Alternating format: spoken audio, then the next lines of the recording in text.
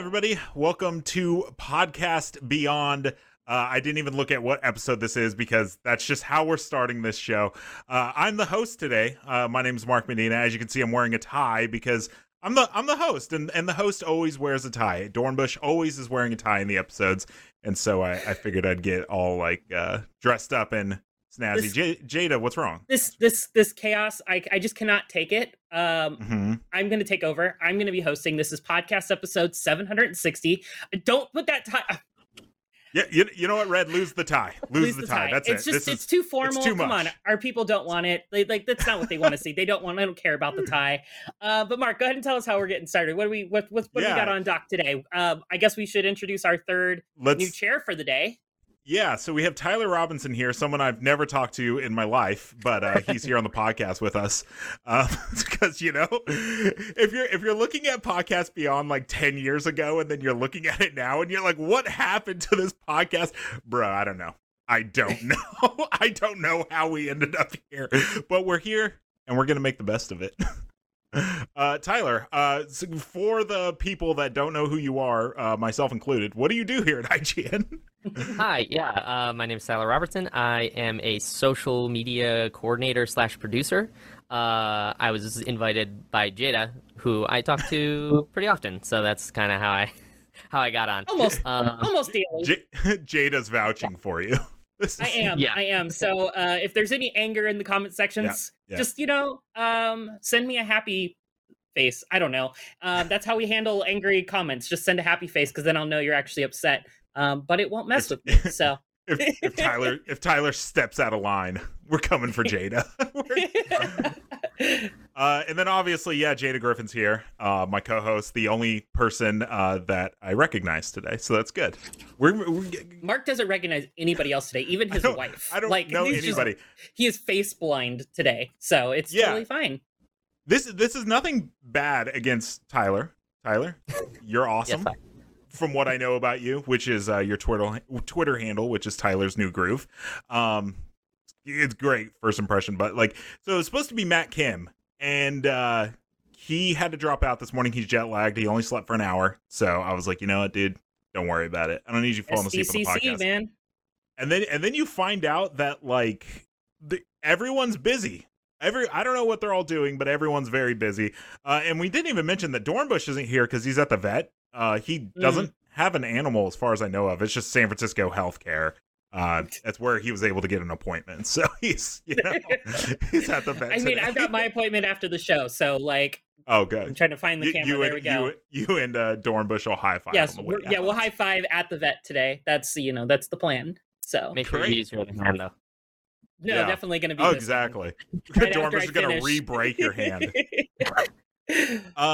What's funny about this episode is you would think, okay, you know what? Let's just do a chaotic, fun episode where we just talk about whatever. There's actually a ton of news. Dornbush is cursed. Every Tuesday, me, Jada, and Dornbush have a meeting where we talk about how there's no news to talk about on the podcast. That is not the case today. There's so much stuff. We had a lot yesterday, and then even more dropped today. So we're going to start with that, which is the fact that we got a little bit of Grand Theft Auto 6. I wouldn't say leaks. I guess Rockstar would probably. Rockstar would probably consider them leaks, but for the most part, they're just they're from Bloomberg. Basically, the big news is that there's going to be, from what we could tell, 2 protagonists, and it's going to be kind of a Bonnie and Clyde thing.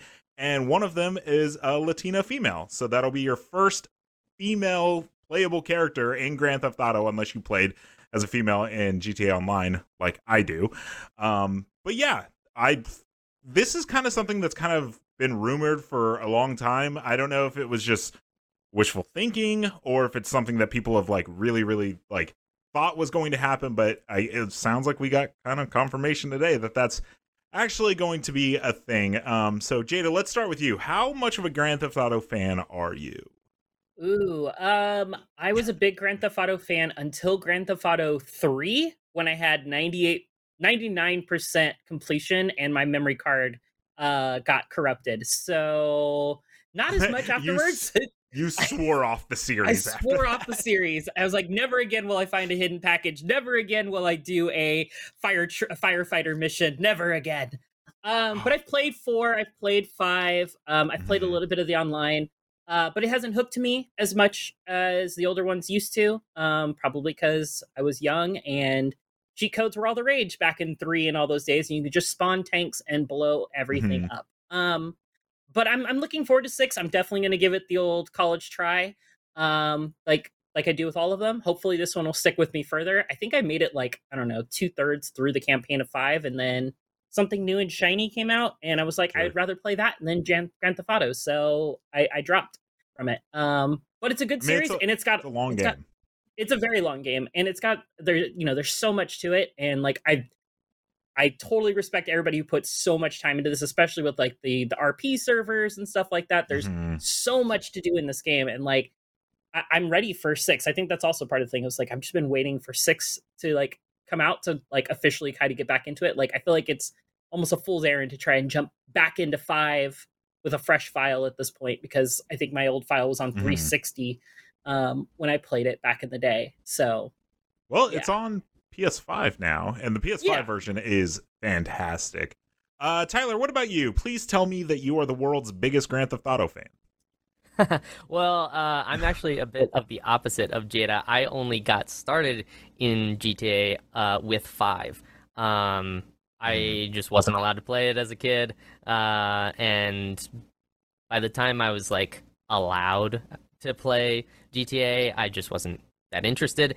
But then GTA 5, when it came out, that was like, it was a big thing with friends, playing online and stuff. So it's kind of my first foray into the GTA world, and I've had a lot of fun with it, like over the years, because I mean, with all the updates that they've had for the online and everything, they're really good at keeping these games updated, at least on the online side. I know there was supposed to be DLC, single player DLC at one point that just hasn't happened, but yeah, I'm excited. I don't think it's gonna happen at this point. yeah, they've given up, which is fair. But I'm really excited a bonus with Grand Theft Auto 6, guys. Like, buy Grand Theft Auto 6 and you get the DLC for 5 included, free of charge. Well, speaking of DLC, there's something else that came from this leak, or whatever you want to call it, that actually has old Mark Medina a little worried. But we'll get your guys' opinions on it. It's so basically the game is going to launch. This is reportedly going to launch with a single city, but add more locations over time as the game updates. Right?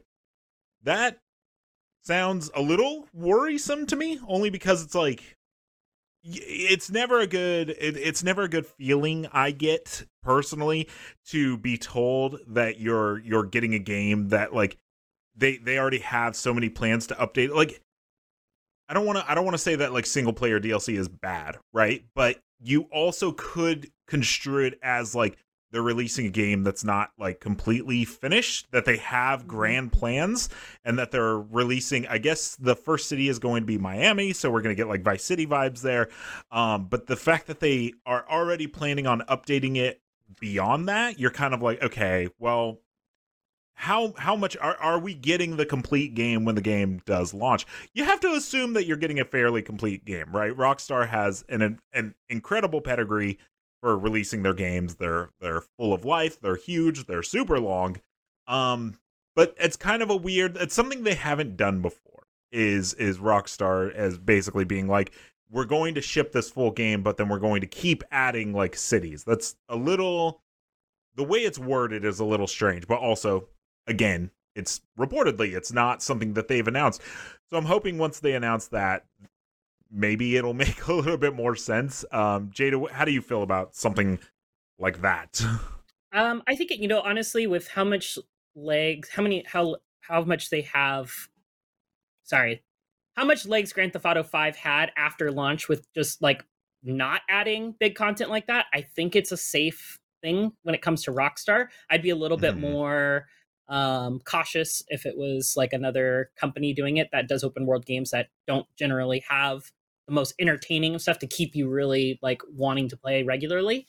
I think if they're doing it something as like maybe they're adding a city every year and it's like a year 1 update, we're getting, San Andreas. Year 2, we're getting a New York, whatever the New York city is. I forget what they call it in Grand Theft, but Liberty City. There you go. Thank you. Yeah. So maybe if they're going that route and it's like every year they're adding like a huge city and a huge amount of content that like rivals the initial launch, I think it's fine. But I'm also not the target audience for Grand Theft Auto. So like it could sound fine to me because I'm a casual Grand Theft Auto player. But yeah, I would definitely be more interested to know like what everybody in the comment section feels about this. So like, I think this is a good point to kind of put our community question. Like, how do you guys in the audience feel about this like potential of getting new cities and stuff? Let us know in the comments afterwards. Yeah, it's just a little strange, right? Because it's something you would expect with Grand Theft Auto Online, and you have to assume that Grand Theft Auto 6 is going to have a new updated version of Grand Theft Auto Online. So it's just a little strange to have it seemingly be part of the single player. Again, content is never like, I don't think there's a way to construe that to make it where it's like a bad thing, unless you're paying, like, are they going to make a new city and it's like there's not like a ton of content, but then they're charging premium prices for it? That's something that they've kind of gotten away with in Grand Theft Auto Online, right? Microtransactions and whatnot, but the single player seems a little strange. I don't know. Tyler, what do you think? Yeah, well, I mean, we're seeing the trend of, like, every game is trying to lean into the, like, live service kind of area more and more. And this feels kind of like they're doing that. I think Rockstar, though, they're pretty good about, like, day one you release and it feels like a big game. Like, I know people get worried about, like, I'm spending $60 on this game. Is the amount of content in this game worth $60? And I think with Rockstar, you're usually you feel pretty good about your $60 going, and I would think, and I would hope that if they're trying to one-up themselves from GTA 5, this is how they're doing that. They're going to have a full game for you when it releases and then expand upon that even more. Kind of like what we saw with The Witcher 3, where those DLCs were like games on their own. That's what I'm hoping. That's like what the positive outcome of this would be, like, in a perfect world. And I'm sure that's what they're hoping for too. But we'll have to see if it pans out. It doesn't. I think one of the reasons people get nervous about this is that a lot of the times it doesn't, and it does feel like you're kind of getting wrung for your money a little bit. So that makes sense. It's definitely concerning, but I think Rockstar, I feel like we can trust a little bit. Well, I hate to tell you this, young Tyler, but I'm pretty sure the game's gonna be $70. True. Lastly, to cap off the Grand Theft Auto conversation, is it also came out with this Bloomberg article that there have been predictions for launch that the game could come out around April 2023, or between April 2023 and March 2024, which would put the game out, let's say, fall next year, right? I don't think it's completely out of. If you were to ask me, does that seem feasible? I would say, yeah, probably. Grand Theft Auto 5 came out in 2013. Red Dead 2 came out in 2018, and then that would be another 5-year gap for Grand Theft Auto 6. But apparently, some of the developers at Rockstar are skeptical about that launch date, and that there have been bottlenecks in production, and that they don't think that they haven't even really set an internal release date yet. Yeah, I think fall next year is probably a little too ambitious if there are production setbacks. And, a lot of people left Rockstar over the years since Red Dead 2, and there's been a lot of talks on changing the culture for Rockstar and stuff like that. So I know that there's been a lot of drawbacks, right? And Red Dead 2, the very famous black bars that come in every time there's a cinematic, stuff like that was added incredibly late, right? Like that was something that like the game was like had a year to go, and they're like, hey, wouldn't it be cool if black bars came down like every time there was a cinematic? And they're like, hey, do you know how much work that's gonna take? And they're like, do it anyways. So who knows what's going to happen with Grand Theft Auto 6. But Jada, let's start with you. I have 2 questions. One, do you think the game comes out next year? Okay. Tyler, do you second question. Okay, so let's get a prediction. You say no next year. Do you think the year after that? I think 2024. I think fall of 2024 is a reliable date, especially with these rumors of launching just a singular city. I feel like it would have been further out if they were trying to do multiple cities, and they're like, hey, we've got to get this out because we're tired of everybody commenting, where's GTA 6 anytime we do any type of announcement, where whatever. So I think 2024 is probably a safe bet for it. And, that'll definitely be one of those huge launches that year. Yeah. And then the big question, and I think we have to like know the answer to this, but is this a PS5 Series X PC exclusive? You know what I mean? Like, is this game coming to PS4 and Xbox One, or are they going next gen only?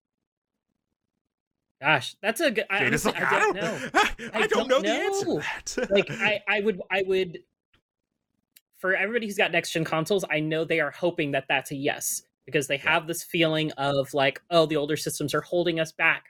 We're not getting the most pristine version of this game because they have to also cater to the older consoles. And we ran into that issue with Cyberpunk. When Cyberpunk launched, the next gen consoles versions, they didn't even launch with launch. Only the version that was playable at launch was PC.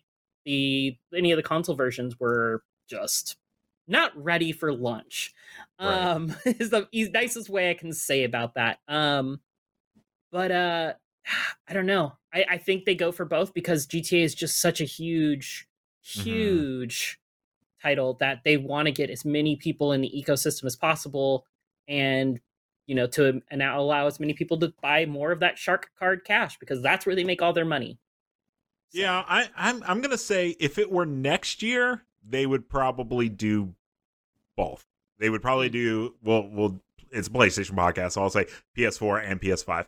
If it's going to be 2024 or later, I say they go PS5 only. PS5, Xbox Series X, PC. Like, in 2024, like, come on. You gotta move on, right? You have to move on. And Rockstar's wanting to make the best game they can make, right? Sure. So, Tyler, do you have any predictions that are outside of the scope of the ones we just said? Well, I think I have like a kind of in between bet where I think it'll get announced for 2023 and then get delayed into 2024. I feel like they'll. That's a very safe bet. I think they'll try and go for it in 2023 and then realize that it's not going to happen. On the next gen versus previous gen thing, I don't know, because they released GTA 5 on both, but they were right on the cusp. Like they were right on the PS3, PS4, kind of right in that area, just like Last of Us and games like that. I don't think it launched on both. It was PS3 and 360 for a good while. Right. Before it came PS4 and Xbox One. I think that's about when the PC version came out. I believe probably about a year, probably about 2 years, I think. But yeah. Well, this time we feel so entrenched, or at least I feel so entrenched in the PS5 era now that it feels like it might be time for games even of this, like, how big this game is going to be commercially. To finally be next gen only or current gen only. I hope so, but I understand. The like kind of fear that people not being able to play this game, right? Like because they don't have a next gen console. But like 2024, I don't know. We say it every year.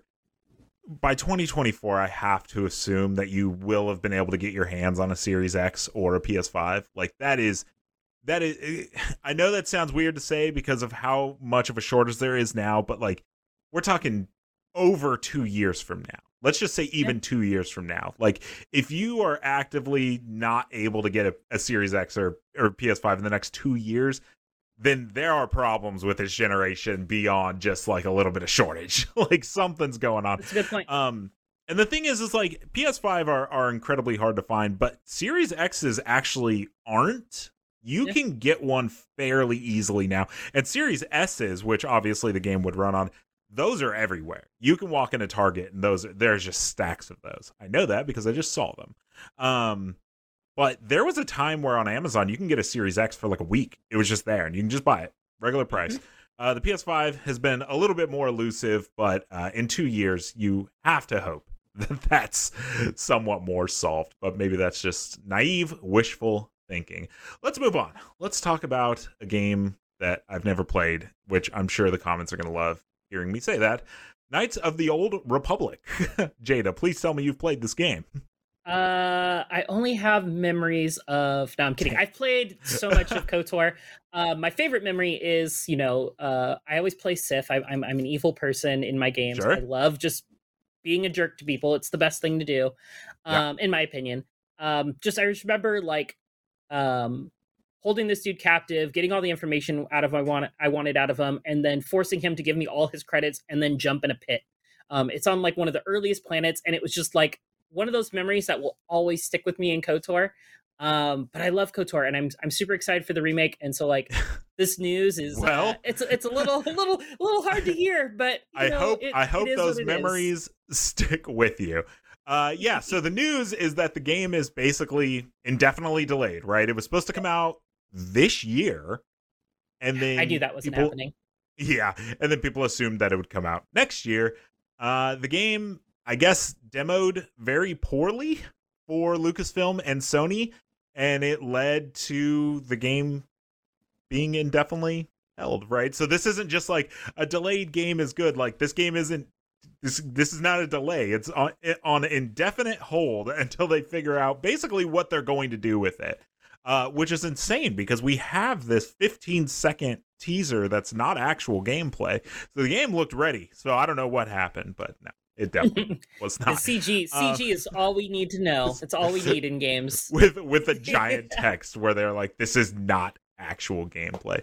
Yep. I read the article and. It looks like they did a lot of work to put together a demo, and that the demo didn't play well.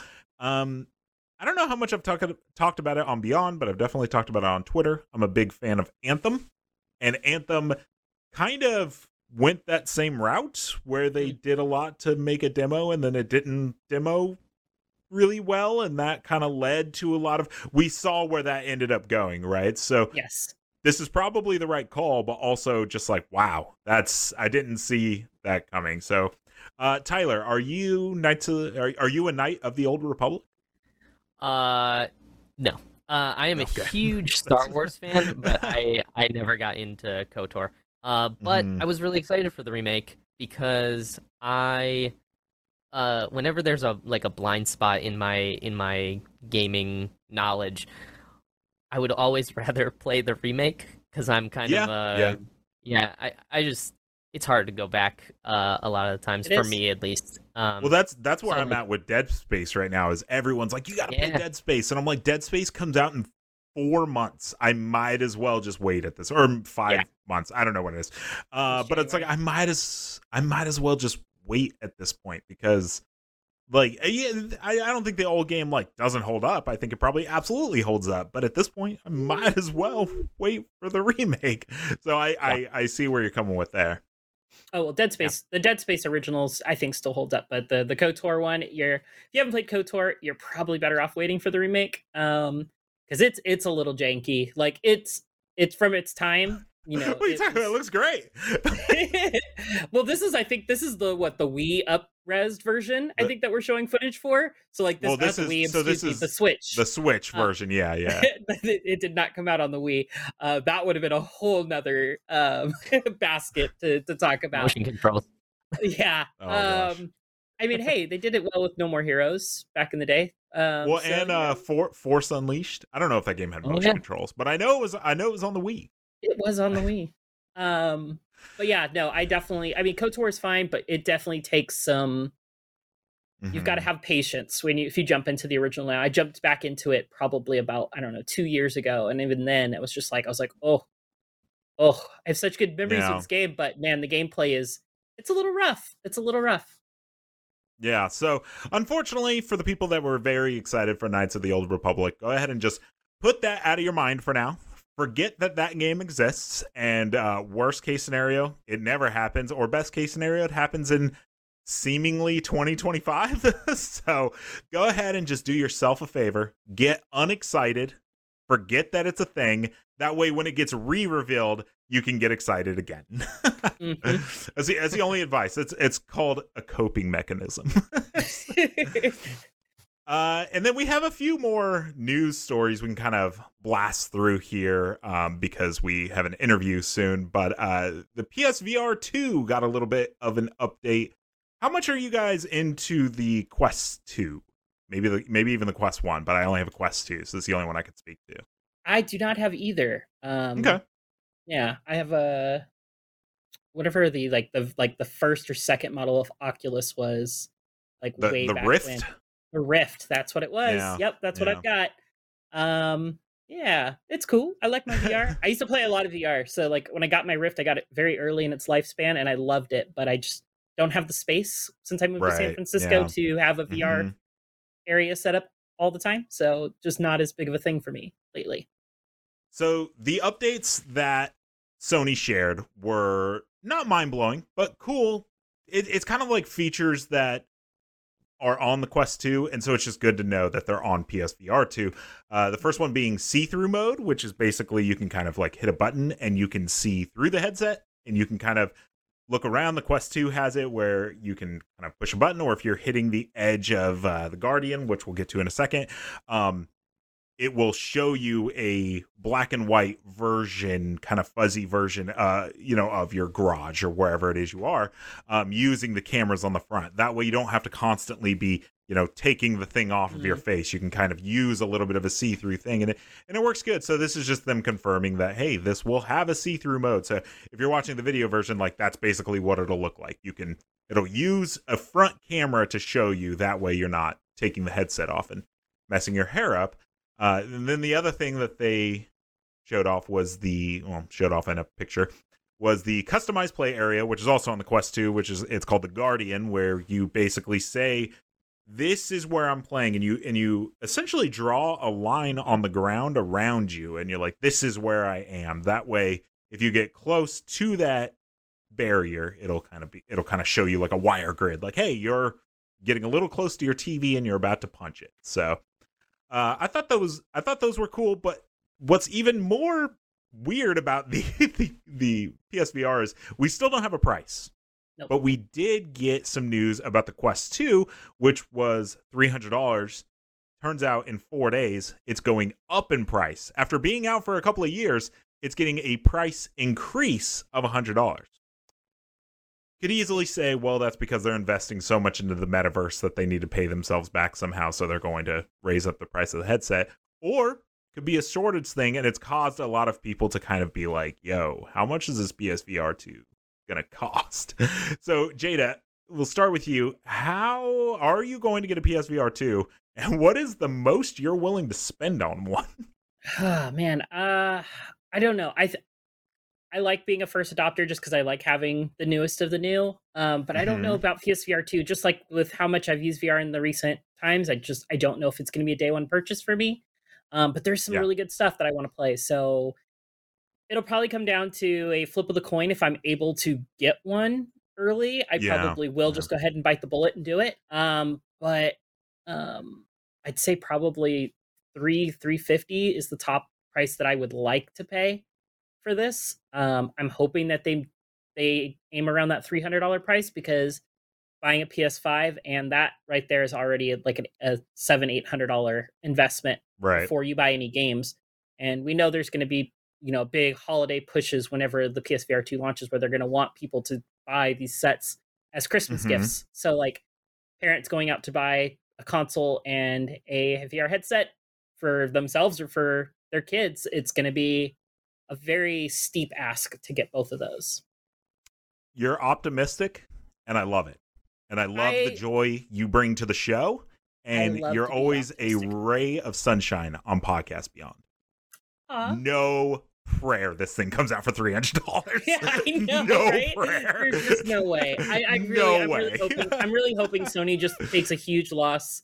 Per unit, I mean, like they do with consoles. Like, I mean, nobody. I don't want to say nobody, but most consoles since the beginning of time have sold. Almost none of them have sold at a profit. Most of them sell at a loss, and you remake your money through hardware and software like controllers and headsets and games. That's where the money is made for these companies. So I'm hoping that they're going to follow that and just kind of like accept that they might need to take a bigger loss on the VR headset to get the install base there right off the bat, because some hardware, it's make or break in the first 3 to 6 months. If you don't get a big install base and get good buzz going, then Sony could be like, maybe we don't want to put as much into this as we were hoping to. But if they get a big buzz right off the start, they're like, okay, let's go full steam ahead. Let's invest heavily into this because we saw the initial sales. Like, we can ride this wave and continue to be successful with it. So, yeah, I saw 2 different tweets, and I can't remember who either of them were, but I'm just going to quote them anyways.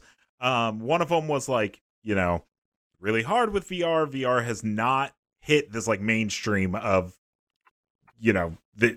that's the platform I play on, right? It's always going to be this like niche thing, right? And then another person who, I think it was Andrew from Alchemy Labs, he said, referring to VR as PC VR makes VR seem like an accessory, and it's not. It's a gaming platform. And so I really don't know where I land on it. I have a Quest 2. I used it a lot when it first came out, and then my wife used it a lot, and then we kind of just stopped using it because it's like you said, you kind of have to like get set up for it. And once you play the games you want to play, you're like, I don't know what else to, I'm not going to, if there's a version of the said game on a different platform, I'm usually going to play it on a different platform, as rare as that is.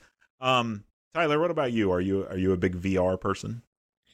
I got the first PSVR, and that was kind of my first foray into VR itself, and that was cool and interesting for the moment. But yeah, I fell off pretty quickly after that. I think a lot of it has to do with the kinds of games that are on there. Not that they're not good, but it's just there hasn't been one that, other than probably Beat Saber, that has really kind of made its way into the mainstream.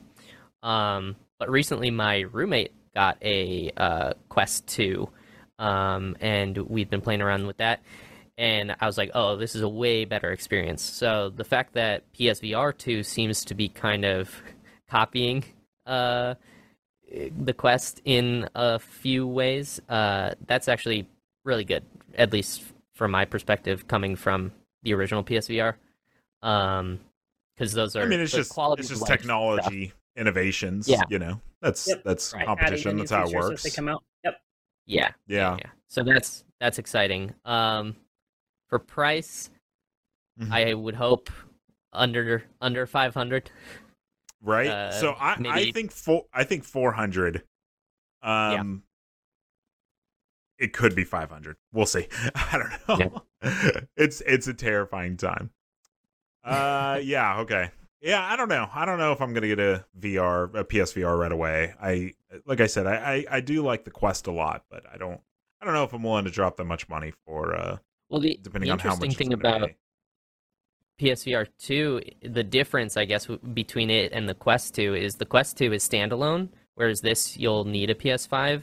So hopefully they'll be able to lower the price of the VR unit itself, because they're offloading a lot of the technical work onto the hardware of the PS5. They don't have to put as much of that into the headset itself. You would hope so, except for the fact that the PSVR 2 has some real fancy controllers that I'm worried is going to drive the price up. If you are playing Quest 2, I highly recommend Super Hot VR. That game is Super Hot is fantastic. Yeah. Okay, a couple more quicker news hits. We got the August PlayStation Plus games. Yay!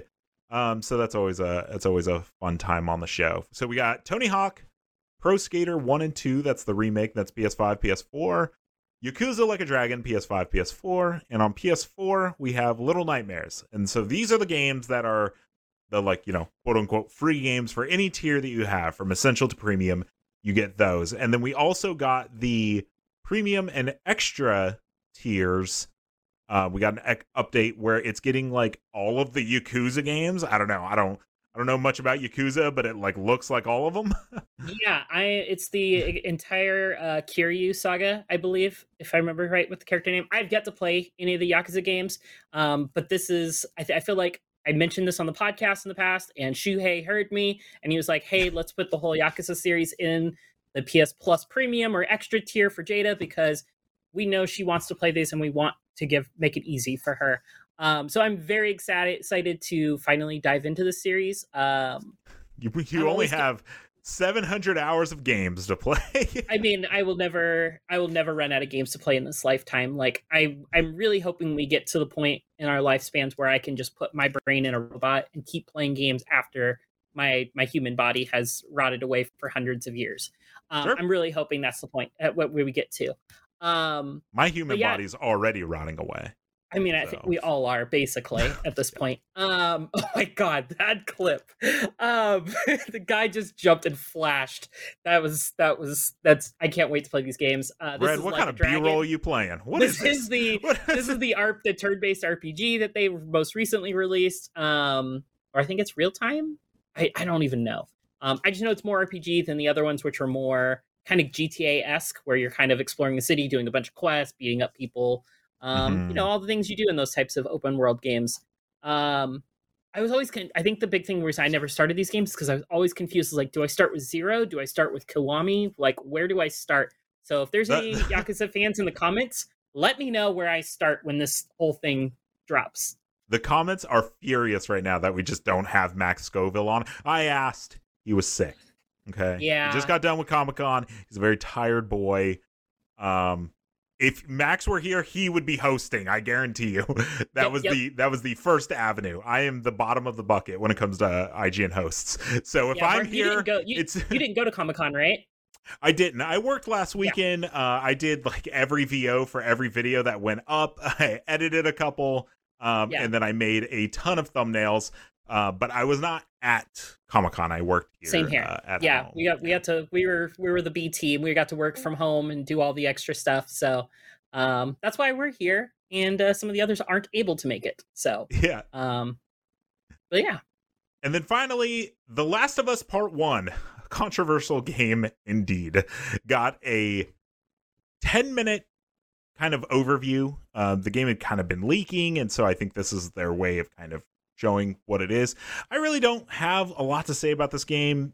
People have kind of already drawn their own conclusions as to whether or not it's worth the price, whether or not it's an actual remake. It's absolutely not a remake, but and I also don't think it's worth $70. But we're not going to talk about it. Yeah, I think we've kind of set our piece on it. Tyler, what's your relationship with The Last of Us, like one in the remake? Oh, well, that's a big question, because The Last of Us or the original Last of Us is probably the game that made me go for this kind of job. I was going to school to be a music teacher, and then I played this game, and I was like, So I have sorry about that, man. Sorry you landed here. Ouch. That's gotta hurt. Well, it kind of all started by listening to Podcast Beyond at the time. So, again, I apologize that this is what it's become. This is we'll have Max and Brian and Jonathan draft you a letter of apology, Tyler. Yep. Maybe even like Colin and Greg, depending on how far back you watched. Like this is This is it's 2022, man. Be lucky this show exists at all. But yeah, this game holds a very special place in my heart. And as begrudgingly as I will do it, I will definitely probably be spending the money to play this again. Well, I'm sure half of the audience will be happy to hear you say that, and the other half hate your guts. The other half will send me. Well, they're gonna send me smiley faces because they're angry. That's what they're gonna send. We have a few more things to go over, and we are very limited on time. But first, we have an interview Jonathan Dornbush did. The only thing that the run of shows says is throw to Jonathan's Stray interview. I don't know who he interviewed. I assume Blue 12. Maybe it's just some guy on the street that he found. Maybe it's live from the vet. It's live from the vet right now. It could be from the vet. We're getting a live feed. It could be the cat. Yeah. So we're gonna throw to that interview, and then we'll be right back to talk about games. I guess I don't know. Whatever. Beyond and hello everyone, Jonathan here, and I am very excited today to be talking with one of the producers of one of my favorite games this year, Stray, from Blue 12 Studios, Swan. Thank you so much for joining me to talk about this wonderful game that I know I've loved, our whole panel has really loved, and that a lot of our audiences has loved as well. So thank you so much for being here. Thank you for having me. Really, really excited to be here today. Thank you. And of course, obviously, we have a perfect picture representation of you on screen to chat with, but no, I really appreciate you taking the time, and it's very accurate. I'm glad people can get to know the real you at home. I do want to jump in, first off, to congratulate you on what feels like a huge success and celebration and joy. We're speaking, I guess, just about a week after Stray has been released, and I just, wanted to hear from you. How has the team been feeling since launch? How has the reception been from your end? How are things going in a post-Stray launch world? Well, thank you very much. First, I think the correct word is overwhelmed. Working for so long on the game, you start to lose a bit of perspective on what you're doing, and seeing all the very positive feedback, and seeing players being excited and reacting to the game, and even most importantly, actual cats and dogs reacting to the game being played is an incredible feeling, and we're really, really happy and excited. And it's something I remember. I was fortunate enough to do a preview with you and the team for Stray, and I remember, the team talking about having cats in studio, obviously, as the game was being made, or reference from all the cats on the team. Were there sort of reactions as the game was being developed that help you kind of get a sense of how pets might react to the game? Would cats take interest as sounds are playing or seeing things on screen? Was that something that happened in the development process as well?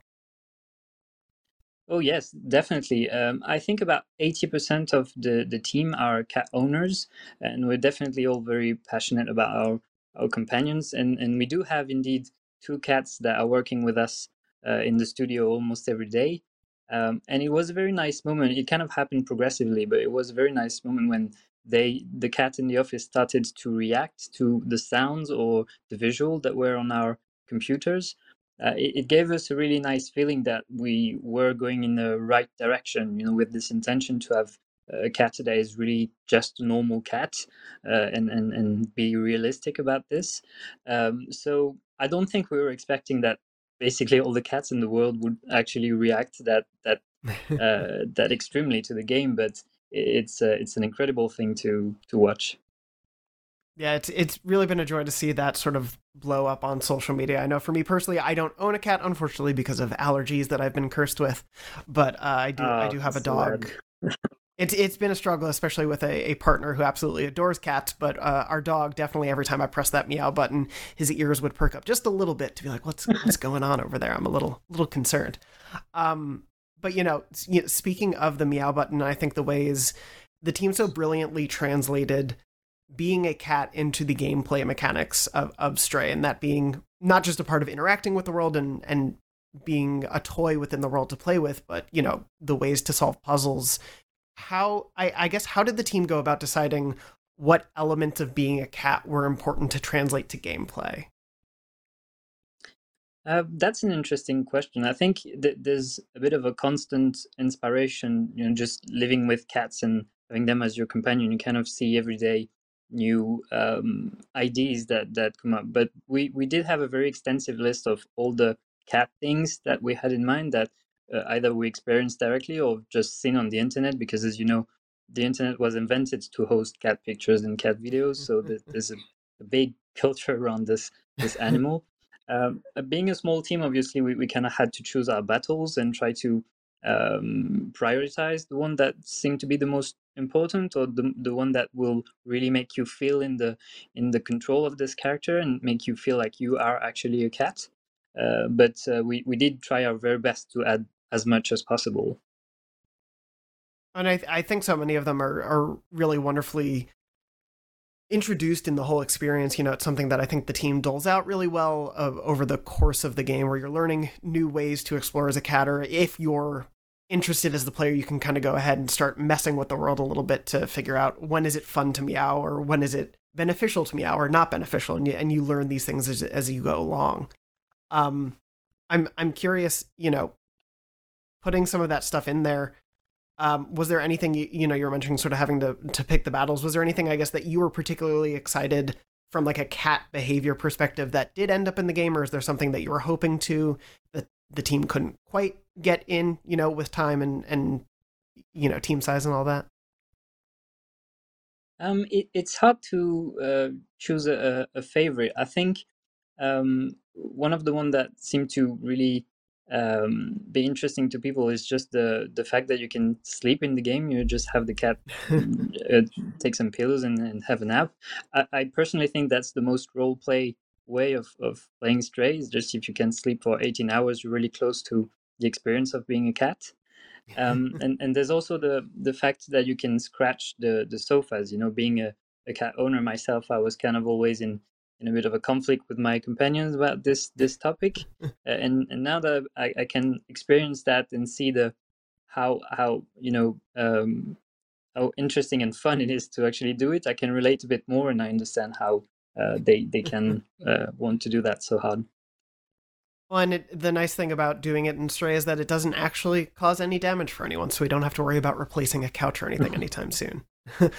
I've seen a few TVs that seem to be a bit in danger, but they do get. I've seen some photos where cats are getting very close, and it could be alarming if they start to scratch. But no, one of those things, you know, interacting with the world comes so into play with obviously the sort of robot citizens that you meet around you, and you know, without spoiling, I think for players who haven't gone through the whole game, any of the specific personalities that you meet, I think there's such a wonderful suite of different personality types that you get from these robots, different thoughts or ideas or just perspectives of the world. I'm curious about the process of going through and writing all of them, because, you know, obviously you're writing the perspective of a robot meeting a living cat creature that they don't normally see. But they're also all going about their own lives. I was curious sort of what the team's goal was in creating all these different personalities with the robots that you encounter. So I think an interesting thing is that initially, like very long time ago when the project started, it was Viv and Kula, the co-founders and the directors on the project, that were working together. And the idea of populating the city with robots actually came from a development constraint initially. We knew from the start that we wanted to remain a small team. It's something that we enjoy as developer, working with a limited amount of people. And when Viv started to try with human NPC, he realized very quickly that it would be extremely hard and costly to have the visual fidelity that they wanted and make it look like nice enough with the goal that we had in mind. So he started to do some experiment with things that are a bit easier to do, which are, you know, robots, which are easier to modelize. And as soon as he started to put that in the scene that we were working on, it was such a huge and deep inspiration. It was raising a lot of questions. It was interesting to see the contrast between the cat being so alive and organic and all the robots being more angular and less alive in some way. And it kind of opened a lot of creative doors in our mind of, you know, how to build this world and make it interesting. And the personality of the robots and how they understand the code of the humans, but in a very incomplete way, and how they kind of make their own conclusions of what reality and what being alive is something that was really inspiring the whole way through the project, and that we kept experimenting with.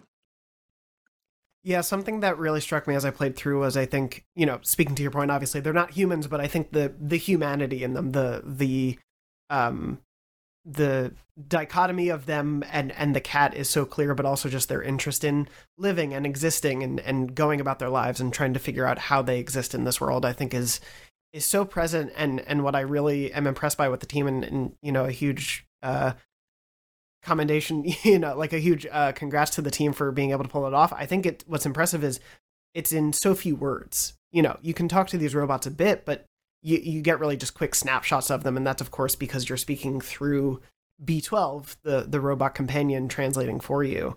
I'm curious, was there, like, when did the idea of a robot companion come into the process of the game? Was that always something that was part of this, because it feels so essential to me to the adventure that you go on? So I think the very initial inspiration for B12 was really in terms of having a complementary set of skills that is a nice addition to the natural abilities of the cat, just in terms of sort of a variety of gameplay and variety of situations that we could do. We all know that cats are not really the best when it comes to interacting with technology in general.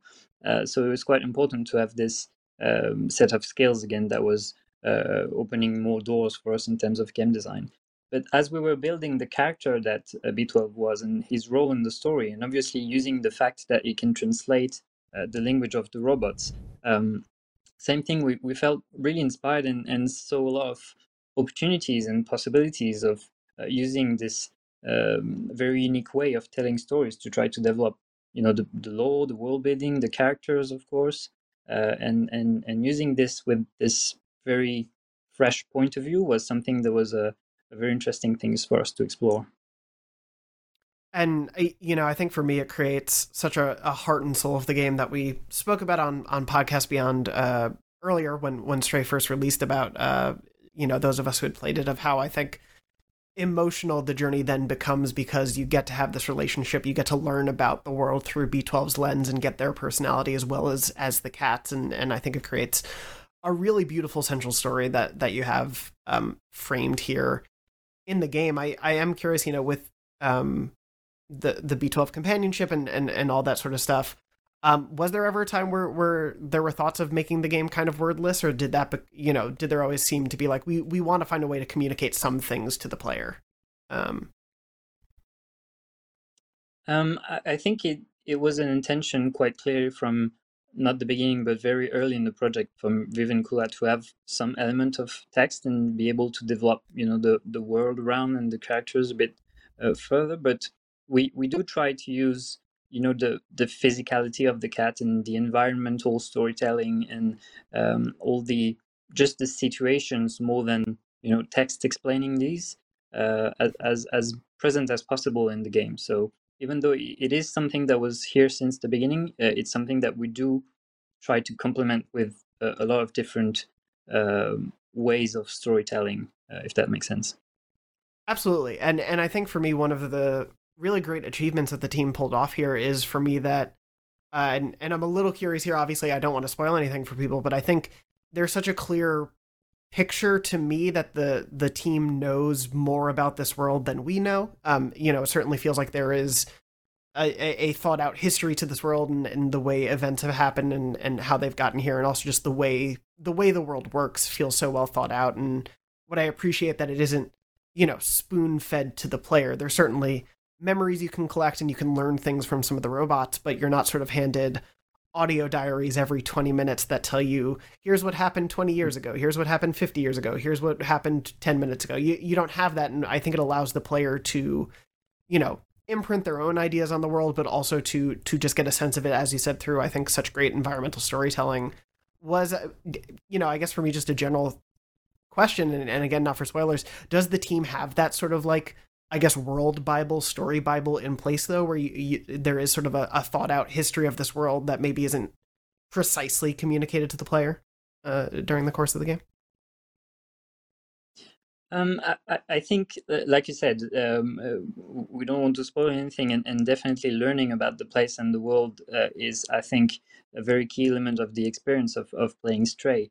But it's also true that it was an intention for us to have a lot of place for players to make their own story and their own explanation on what's going on and what's happened before, what's going to happen after.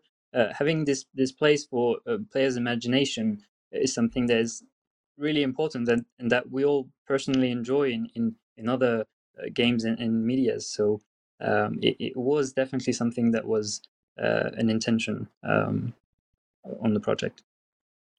And certainly, I think something for me that where my imagination really sparks as I'm playing is, as we've seen in trailers and early gameplay, all of the sort of city hubs that you can explore, the different places where really it seems like life for these robots is thriving.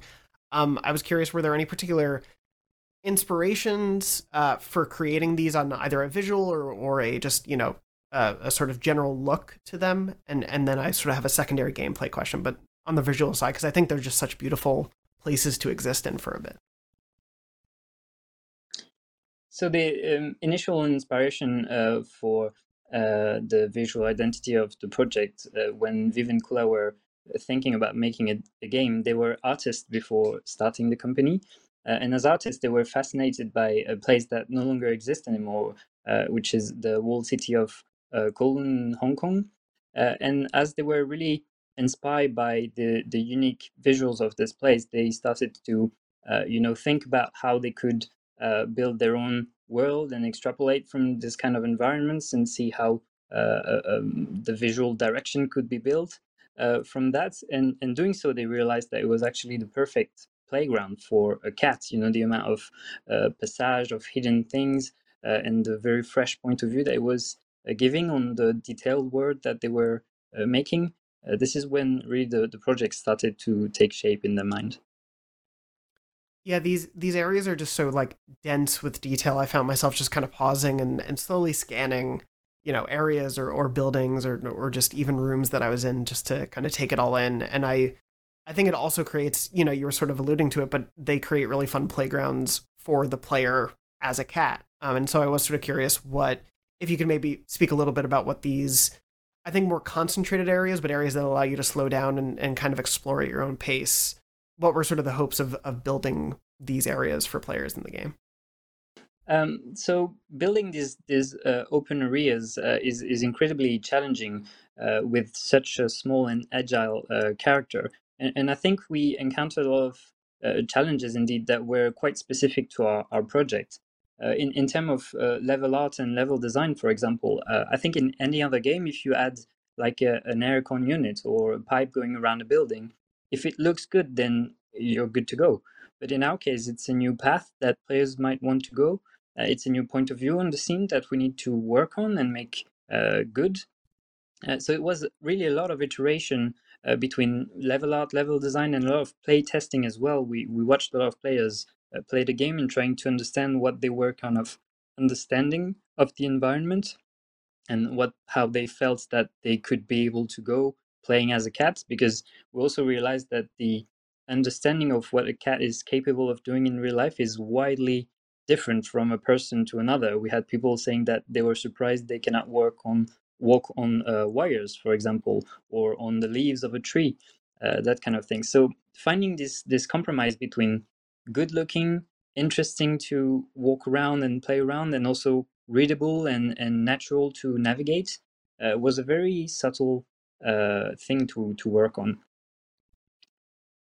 Yeah, it's something that I think, especially perhaps with the first area that you enter into, you've got this I think very clear and immediate readability, as you were saying, of the world. I think some of my favorite things are just little touches of, I can jump on that air conditioning unit, but I can't jump on that because it has sort of the, spiky ends on it that probably a cat shouldn't jump on to be safe. And I think just little touches like that and lighting and things like that go such a long way to the readability for players. And I think it creates this natural sense of wanting to explore the world as you go along. But also, of course, between these areas, you do have more action-packed scenes. I was sort of curious of what the team wanted to do when it came to action of, you are still a cat, but I think you have really great chase scenes in there, some other light action that I don't want to spoil too much, but you have these moments that get a little bit more action-packed. What were sort of the goals or ideas that came to mind that the team thought best suited playing as a cat, but being something that could be a little more action-packed than just exploring?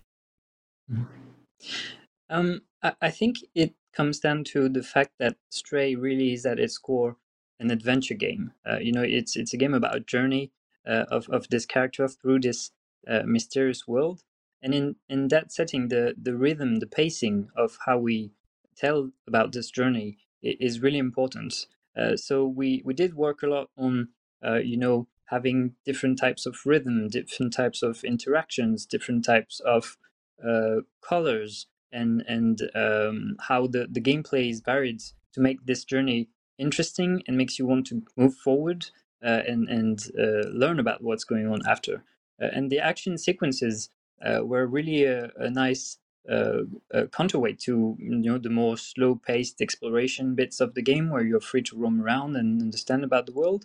And trying to have this variety in pacing and in gameplay was really important.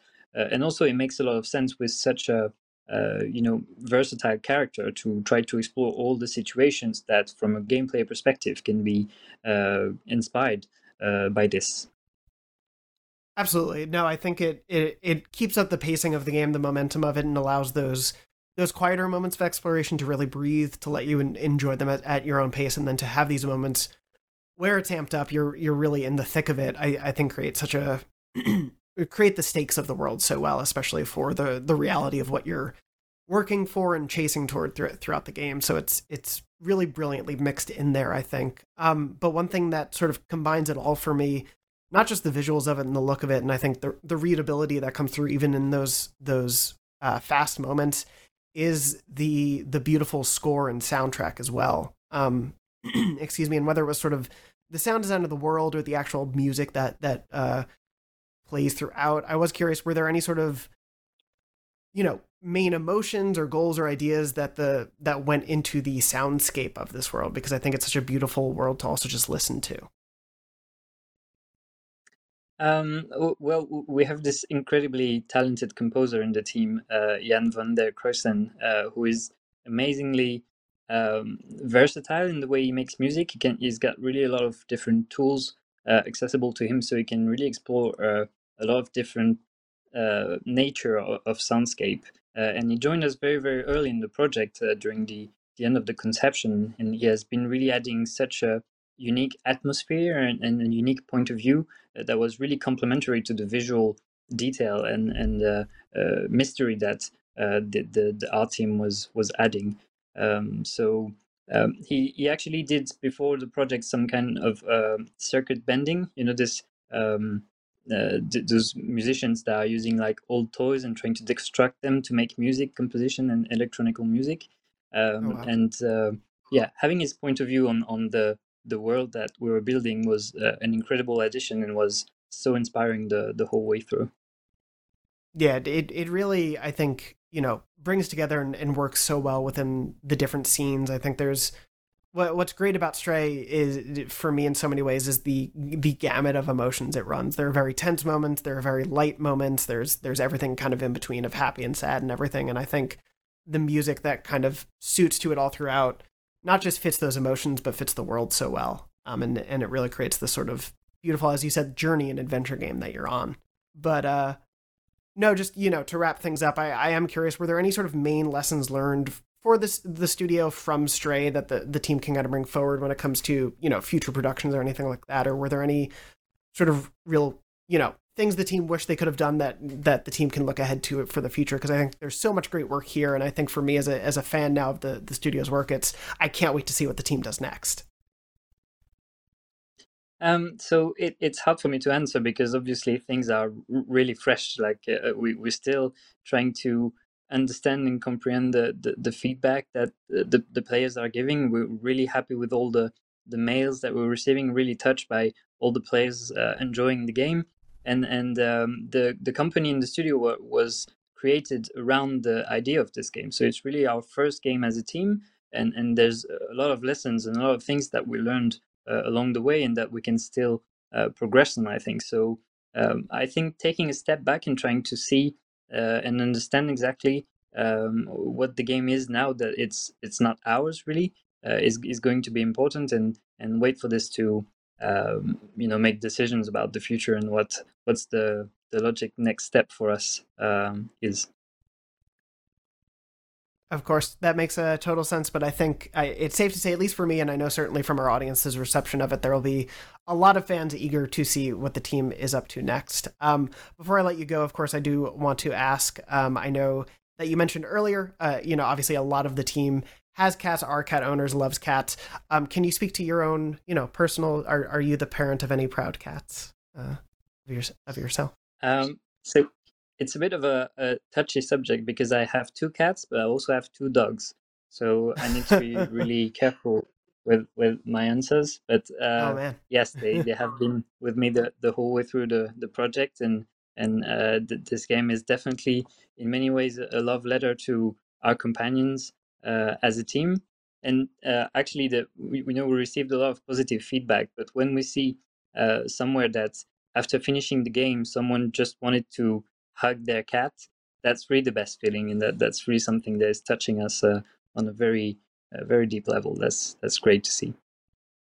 Yeah, I think there's something beautiful here for no matter what kind of pet owner you are, of the bond that can matter to so many of us between a pet and a person. So I think that's beautifully, shown in the game, and also just speaks true to the team's experience, and putting that into the game was so successful. So Swan, thank you so much for taking the time for speaking to me about this game and sort of the creation process of it all. I really appreciate your time, and congrats again to the team and all the success so far. Thank you so much. I will definitely pass the congratulations to the team, and thank you for having me again. Of course, and I'll throw back to the rest of this episode of Podcast Beyond right now. All right, and we're back. He's really got to stop this 2.5-hour interviews. And why was he wearing a top hat? Is that a thing? He forgot he was also wearing a tie for once. It was really strange. Like, we predicted he wore the tie? Wearing a tie of all days. He's making me look like an idiot right now. Yeah. Okay, so we're done with news. We legit have like 6 minutes to get through the rest of this. So we're going to do a very quick what we're playing segment. Me and Tyler both got to play some new games that aren't out yet, and so we're going to now talk about those. First, I played and previewed, you can see it on IGN, Disney Dreamlight Valley, which is the Animal Crossing, Stardew Valley kind of life simulator that's themed around Disney. I thought the game was very fun. In the preview phase, I didn't really get to see, it is a live service game, so I didn't really get to see the battle pass. I didn't get to see what the microtransactions look like, but in the form that I got to play, I thought it was pretty fun. It's a little bit different than something like Animal Crossing, right? Like, you don't really have to sleep in the game. You can get your energy back like super fast. Crops grow really quick. It's really about just building and dressing your character up. But I thought it was fun. And look, there's me. There's my name. And I was pretty addicted to it. And there's a few other people on staff that had been playing it as well that like it a lot. And I know there's a lot of people looking forward to it. So if you're interested, go watch my preview. There's a lot of gameplay in it. And I think it was a good time. It comes out in September, but it's free to play. So who knows what that ends up looking like. But probably more interesting is Tyler got to play the new Saints Row game. There was a preview event 2 weeks ago, and so you got to go to that. What did you think of the game, Tyler? Yeah, it was a good time. JR actually wrote the preview for us. Mm-hmm. I was just there on a social level, getting B-roll of the little party they threw for us, and the as much behind the scenes stuff as it could. But yeah, we got to play about 4 hours of the game. I think it was pretty much right from the beginning of the game. We started a new game, and it took us through the tutorial, the character builder, if we hadn't already done the boss factory, which a few of us were late due to some plane delays, so I didn't get to do the boss factory thing the night before. But it's good. It feels it feels very GTA kind of style with your cell phone giving you missions and stuff like that. And changing your wardrobe. You can do it from anywhere. You don't have to be like in a closet to change your wardrobe. You can literally do it on the spot. It feels I was talking to my friends about this, and I was trying to like relate it to different things, and it feels in its mission structure very Ubisoft. It feels like there's tiers, like there's main missions, side missions, and then just kind of like there were some Hitman missions where it's just like go assassinate this guy that you could find just laying about the world. So maybe I mean, it sounds like, Saints Row 3 and 4, yeah, but also possibly like Watch Dogs without the hacking. Yeah. A lot of those vibes. And then the comedy is kind of the thing that differentiates it. It's got that, wacky Saints Row comedy. But the characters feel cool. I like their dynamic. They're all 4 roommates just trying to like live paycheck to paycheck. But they all are from different factions, the different factions that you're fighting in the game. So they all kind of have their different quirks.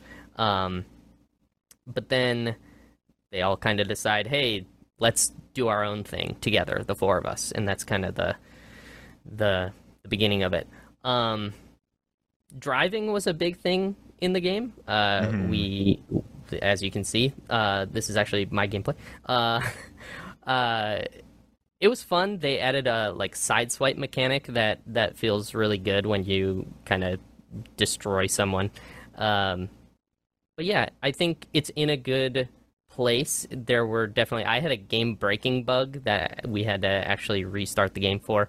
So it's still in that kind of like, they're doing the final touches, I feel like. All right. But yeah, I mean, those type of bugs are common with these early preview builds. Like Mark, you and me, we've been to so many preview builds, like not together, but well, actually together because I was at another outlet. Yeah, we were there. We ran into each other time, and I fall in holes all the time in my games, so like I constantly had to like pull people over in other games and stuff like that. So like, I'm not too worried about a game breaking bug in this like early preview event where they're like really pushing everything to just like get a play test basically. Because a lot of the times the sentiment would be like, oh, this game comes out in a few weeks, if it's got bugs that's a little scary, and it's like, yeah, but the and I'm not going to speak for 2K, but this build may be a month or 2 old that you're playing, right? Like that's usually how it is. I just was talking about Disney Dreamlight Valley. As I was playing it, like it was getting updates on Steam all the time, because you can tell that they're just like actively working. And that actually happens a lot when we preview games, where they'll tell us like, hey, after this date, we're pushing out a big update. So like maybe try to capture more footage from that, but you can play now. So it's a dance when it comes to previewing stuff. Okay. We really, really got to bounce. So Jada, do you, I don't know why I'm wearing a top hat now. Probably because I'm the host. Amazing. That's you're the host. You're fancy. You're nice and fancy. What we do. Jada, you played Stray. You like it? Yeah, I finished it. I've got the Can't Catch Me, the cat. Oh gosh, yeah. Trailer or trophy. It took me about 10, 15 minutes or whatnot. Yeah, that's a rough one. I figured out the pattern and like kind of the trick to doing it early, as well as there's the fact that there's 2 paths that split, and one path is easier than the other halfway through it. So for those of you who are still trying to get that chapter 1 trophy, hug the left side. That usually works. That's my quick tip for it. I have a whole video that I recorded for it, and maybe we'll talk about it next week on Beyond. Who knows? We'll see. Maybe we'll bring back trophy tips. Other than that, Nobody Saves the World, and that game is fantastic. If you love RPGs where you can transform into either a mermaid or a horse or an egg and beat up a bunch of baddies, it might be up your alley. I would give it a shot. Nice. Yeah, I got the Catnum trophy for Stray. Nice.